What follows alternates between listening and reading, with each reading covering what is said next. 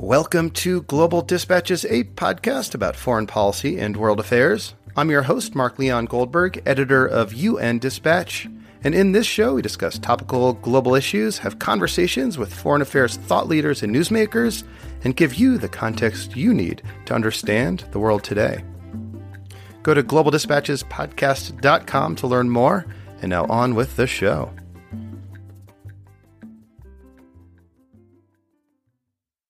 On December 30th, the Democratic Republic of Congo held elections that would mark the country's first peaceful transfer of power since its independence in 1960. The long-standing ruler, Joseph Kabila, had effectively delayed these elections for years, but finally promised to step down and cede power to the winner of these elections. Votes were cast, ballots were counted, a winner declared, and according to several reports, a massive fraud was perpetrated. The Catholic Church, which served as an independent election monitor, has said that the declared result do not match their data. And on January 15th, the Financial Times newspaper obtained the raw data from electronic voting machines, which demonstrated a wide margin of victory for the opposition candidate Martin Fayulu, who was not declared the winner. On the line with me to discuss what appears to be industrial-scale election fraud in the DRC is Ida Sawyer. She is the Deputy Director of Human Rights Watch's Africa Division and a longtime observer of politics in the DRC. In this conversation, she explains who the main candidates are, why this election is so significant, and how this fraud was apparently carried out. Over the next several weeks and perhaps months, this election-related drama will unfold in the DRC. Events are unfolding quickly, and as we speak, there are new developments every day. This conversation gives you the context you need to understand and interpret these events as they unfold. I think you'll find this very, very useful. I know I did. Before we begin, I wanted to let you know about a way you can share this podcast with others who are similarly interested in global issues beyond the headlines. I'm launching a referral program in which, for the simple act of telling people about the show, you can earn some freebies and rewards from me. If you just tell one person about the show, I'll send you my specially curated list of over 50 Twitter handles and Instagram accounts that I put together for global affairs nerds and enthusiasts and whom you should be following. The rewards get better from there, including a tote bag with a podcast logo on it and a free trial of my Dawn's Digest Global News Clips service. To learn more and enter this limited time promo, you can go to globaldispatchespodcast.com or click on the link in the description field of this podcast episode. It's really easy. All you need to do is click on the link, enter your email. You'll be given a referral code. You send that link to another person and everyone wins. All right, now here is my conversation with Ida Sawyer of Human Rights Watch. Looking for a trustworthy podcast to bring you unfiltered viewpoints and experiences on global health? Tune into Global Health Matters, the podcast that connects silos and amplifies diverse voices to give you a holistic picture. Each month, Dr. Gary Aslanyan from the World Health Organization hosts discussions with guests spanning former ministers of health, award-winning journalists and authors, and frontline public health workers. Join listeners from across 180 countries for an exciting Season 4, launching in June. Global Health Matters is available on Apple Podcasts, Spotify, and YouTube. So these elections in the Democratic Republic of Congo have been long awaited. The current president, Joseph Kabila, has been in power since 2001, and he was supposed to leave power by December 2016 at the end of his constitutionally mandated two-term limit.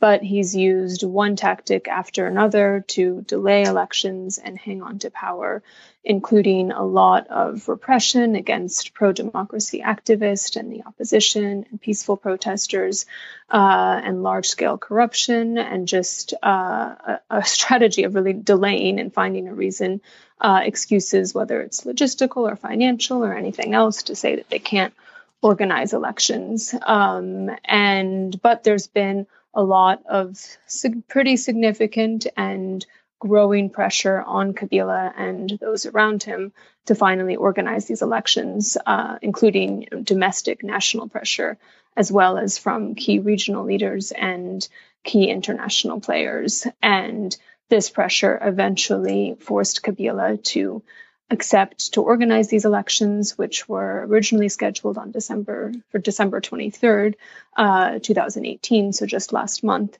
And then there was still some question about whether he would actually step down, as the Constitution calls for. He couldn't run for another term.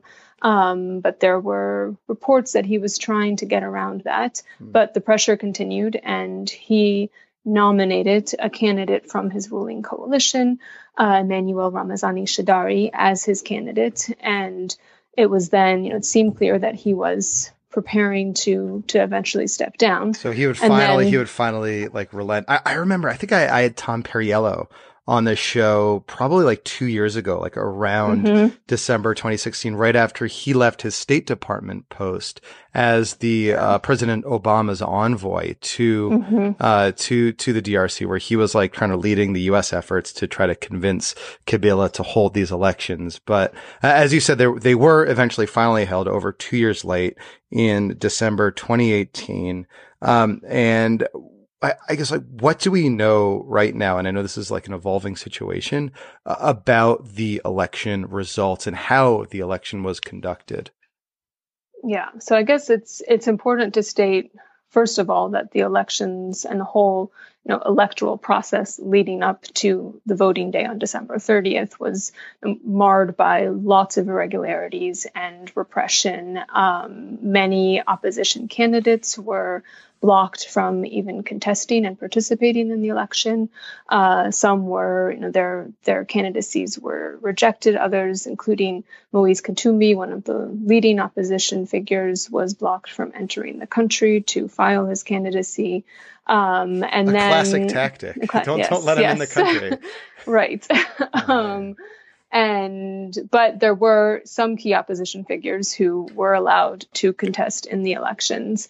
But during that whole lead up to the elections and then the official campaign period 1 month before the elections, repeatedly rallies organized by opposition leaders and protest led by pro-democracy youth movements were violently repressed by security forces, with, in many cases, security forces firing on peaceful protesters, rounding up protesters and throwing them in jail. A number of media outlets close to the opposition have also been shut down, not just in the lead up to the election, but in the past few years while we've had this ongoing political crisis.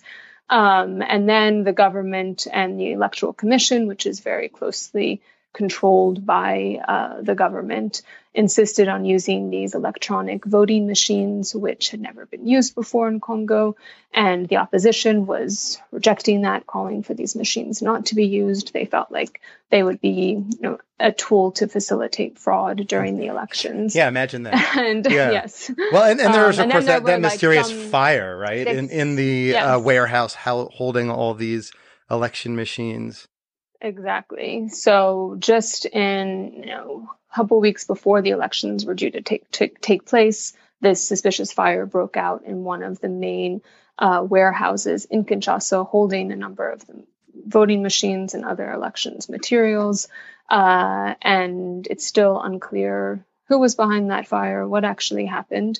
But that was then used as one of the excuses to delay elections by a week. As was the Ebola outbreak too, yes. Right? Well, that was more used. So at first they delayed elections across the country from December 23rd until December 30th.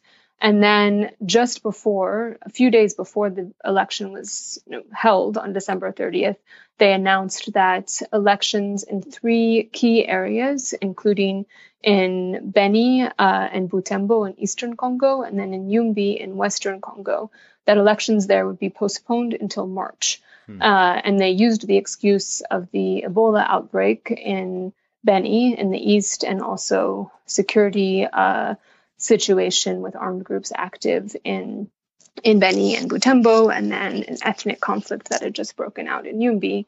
But these are all opposition strongholds, and it seemed very suspicious. Local officials and the populations in Beni, Butembo, and Yumbi all said that there was no reason elections couldn't be held on time as scheduled. So I should say I'm gonna probably do an episode pretty soon on like the whole Ebola situation. It's the worst Ebola outbreak since the West Africa Ebola outbreak of a few years ago. So I'm gonna devote like a whole another episode to that. That's just for listeners out there to be aware.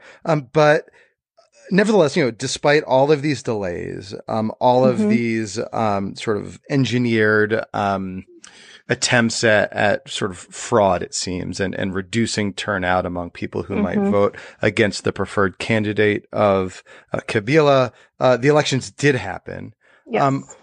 What do we know about the results as they were publicly announced and the results as they more likely are to be in real life, in actuality?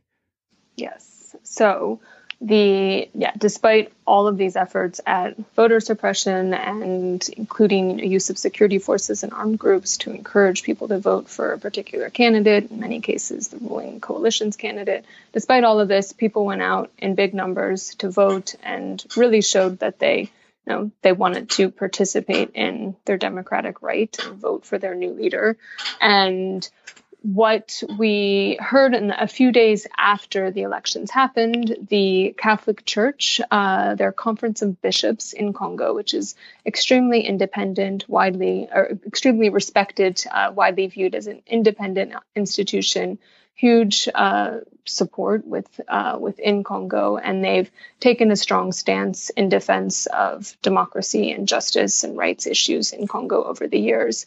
And they had an observation mission during the elections with some 40,000 observers deployed across the country to different polling stations. And they first, before the provisional results had been announced, the Catholic Church representatives told the diplomats in Kinshasa that that their observation mission had conclusive information about who won the elections, and they privately told individuals that it was clearly Martin Fayulu, the one of the main opposition leaders, who won the election. And this was also in line with a poll that had been conducted by the Congo Research Group just a few days before the election, which showed Fayulu with a very large lead ahead of the other main candidates. But then when the Electoral Commission came out with their provisional results, like 3 a.m. last Wednesday to Thursday night, they announced that Felix Tshisekedi had won the election, and that Fayulu, another opposition leader, had come in second, and that Shadari, Kabila's candidate from the ruling coalition, came in third. And this was seen as really a surprise to many observers, to many Congolese. Many people suspected that there would be rigging of the electoral results, and that the commission would declare Shadari as the winner, even if that clearly wasn't the case. But it appears that Shadari, Kabila's candidate, did so poorly in the actual election that they weren't able to rig it enough in his favor. It wouldn't be convincing to declare that he had won, especially after the information that the Catholic Church had leaked about or had shared about their observation mission. So they went with this Felix Tshisekedi, the other opposition leader, who, according to the Catholic Church observation mission, didn't actually win. So this led to a lot of questioning about what happened there, and there's been a lot of suspicion that there was some sort of backroom deal between Felix Tshisekedi and Kabila and his camp to allow Tshisekedi to be the winner, the declared winner, but Kabila would try to maintain the real keep hold of the strings of power as much as he can. Like Tshisekedi would be fraudulently declared the winner so long as he let Kabila and Kabila's cronies sort of retain some of the spoils of the presidency, and also maybe retain control of certain sort of sectors of the economy or the security forces. Yeah, the security forces. And I suppose you probably saw that Financial Times article out today, and we're speaking on Tuesday. And this article, sort of the reporters got a hold of both the church data and also like broader election data, and saw that it wasn't even close between Fayulu and Tshisekedi. It was Fayulu like won in a landslide, yet they engineered this like massive fraud. Can you just explain, who are these two men? Where do they come from? What should sort of observers know about them? Yeah. So Felix Tshisekedi who was declared the winner of the election, but who, according to this data from the Electoral Commission that was leaked to the Financial Times and others, and the church's observers, was not at all the winner and came in far behind Martin Fayulu. So Tshisekedi, he is the son of Etienne Tshisekedi, the late, long-time opposition leader who, for decades, was sort of the main Congolese opposition leader. In the last elections in 2011, he ran against Kabila, and in another election that was marred by irregularities and violence and a lot of chaos. And in the end, really for observers, it wasn't really clear who won, but many people believed that Etienne Tshisekedi did win and that Kabila stole that election from him. So Etienne Tshisekedi died in February of 2017, and Felix is his son. He is newer in politics, but he's been leading the UDPS opposition political party as one of their main leaders since his father passed away. And he's from the Kasai region in the central part of the country. And his party has a lot of support, but some of this support has waned in recent weeks and months. And this came after attempts by the opposition to come together around a common candidate.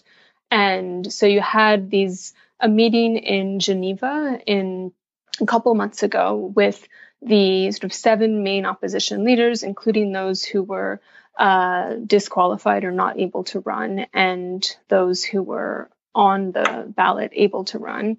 And they came together with the Kofi Annan Foundation, mediating and supporting them, and tried to come to agreement on a common candidate who they would all support. And they agreed on Martin Fayulu, so this other opposition leader. And that, everyone thought for a day, okay, maybe there's a chance now of the opposition being united and putting up a united front against Kabila's candidate Shadari. But then just a day after that, Tshisekedi basically withdrew from that agreement, together with Vital Kamerhe, another opposition leader among this group of 7. And they eventually said, no, we're going to go it alone. Felix is still a candidate, and Vital Kamerhe threw his support behind him. And so that was met by, a lot of Congolese saw that as, a move. They questioned what his motives were, if he was really committed to, the opposition staying united around a common candidate. But that's basically how he ended up with these 2 main opposition leaders. And then Fayulu hasn't had as much of a national profile as Felix Tshisekedi and some of the other opposition leaders, but he has been a long-term opposition leader.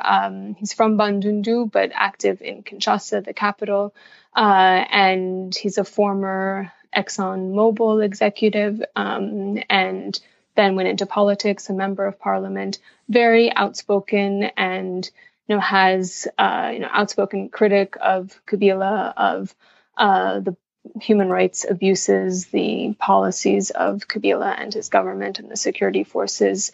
And he seemed to be someone who has sort of gone out with the people in protest. He himself has been injured during protest, and has, he's presented himself during the campaign as sort of the candidate of the people.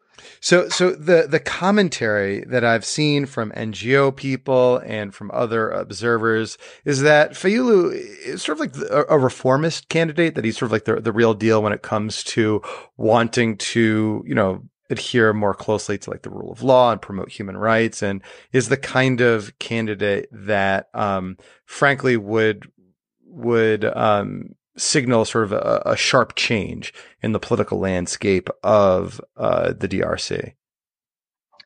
Yeah, I think there's definitely that sense that he does represent real change, and I think the one thing we can definitely take away from this election is that the people voted for change, and they want something different. They don't want a continuation of the way Kabila has led the country for the past 17 years.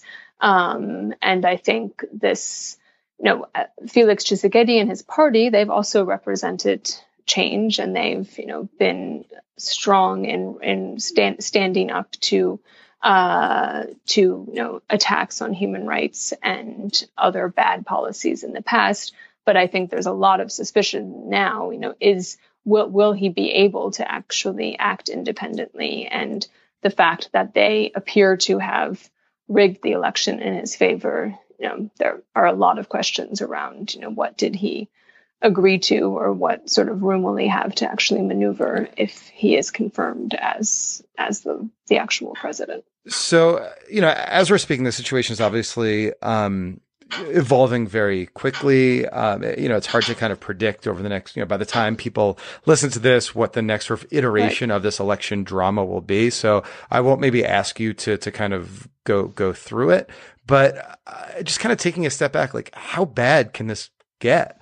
Yeah, I think there's a real risk that it's just, we aren't near the end of it, and it could just get worse in terms of the violence and repression and abuse that we might see. And, if Tshisekedi is declared confirmed as the winner, inaugurated as president, and there are all of these very serious doubts about the credibility or legitimacy of his win, and people, many people in the country see it as a nomination and not an election. I think that will lead to more protest, and judging from what we've seen in the past, there's a real risk of more very violent, brutal repression from the security forces against protesters. There's also a possibility of armed rebellion against these results. We already have a situation in Congo where some 140 armed groups are active in Eastern Congo, and the security forces themselves have a long history of involvement in serious human rights abuses.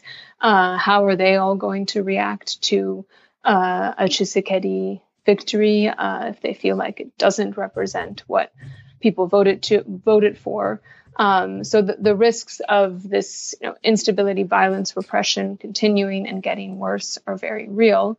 And what we've also seen, which is really worrying, is an increase in ethnic tensions just in the past week with the people from the Kasai region, the Luba ethnic group, who, this is where Tshisekedi is from, going against members of other ethnic groups who are seen as being supporters of Fayulu, and vice versa. And there's a risk of those tensions escalating and becoming more violent. So what role can regional groups, like say the SADC, which is the regional body, it's a collection of governments in the Southern Africa, do to try to perhaps ensure that the real winner, Fayulu, takes his seat in Kinshasa? So the regional leaders, including SADC, but also the AU, and key individual states and heads of government, have a really critical role to play. And we've seen throughout this crisis that pressure from the region has been key in pushing Kabila to make concessions. So pushing him eventually to agree to organize elections, eventually then to agree to nominate another candidate, not run himself. And the position that these regional leaders take now is going to be critical for whether they're going to get away with an election that's not seemed to represent what people actually voted for, or are they going to be pushed to accept the real results of the election and declare the person who actually got the most votes as the winner. And we've really seen a mixed bag up until now, and it's sort of going, strong statement and then backpedaling. And we saw that just this weekend, there was a strong statement coming from SADC. Partly strong. It basically had a mixed message. It first said that they called for a government of national unity and for all sides to work together to participate in government together, but then also recognized the serious doubts about the credibility of the declared results and called for a recount of the votes. But then some leaders kind of backpedaled and said, no, it's not our position to call for a recount. So it's not clear. We haven't seen yet reactions since the leak that the Financial Times and others have reported on today. I believe there's supposed to be a meeting with the African Union, led by the AU chair, Paul Kagame, the president of Rwanda, on Thursday of this week, specifically to discuss the situation in Congo. So we'll be watching closely what comes out of that. In general, what are you looking forward to in the next sort of weeks or months that will suggest to you, one way or the other, how this situation will sort of play out? Like, are there any key inflection points coming up, aside from the AU meeting you just mentioned? How will you know if this is going to end up in sort of utter and complete chaos or not? Yeah, so I think it's coming up pretty soon when they'll need to, according to the electoral calendar at least, confirm the actual winner of the election. So Felix Tshisekedi was declared the provisional winner. Fayulu has filed an appeal to the Constitutional Court, and we should have their response to that appeal by January 20th, in theory. And then we'll see, if there's been that the court is not seen to be independent. Kabila has a lot of influence over the court. But if there's enough pressure from regional and international players on Kabila and those around him to accept the real results, they might. And if it's, convincing that what was leaked by the CENI and what the church observers have found is true, they might overturn the results. But there's also the possibility of canceling the elections. And the Electoral Commission's president hinted at this during the Security Council meeting last week and said, basically, either accept the results I announced or we can cancel the elections. And just cancel the election. Right. And that would, basically allow Kabila would be fine Kabila to stay in power and give him, time to buy some time to figure out his next move. So those are really the possible outcomes we could see in the immediate future in the coming days.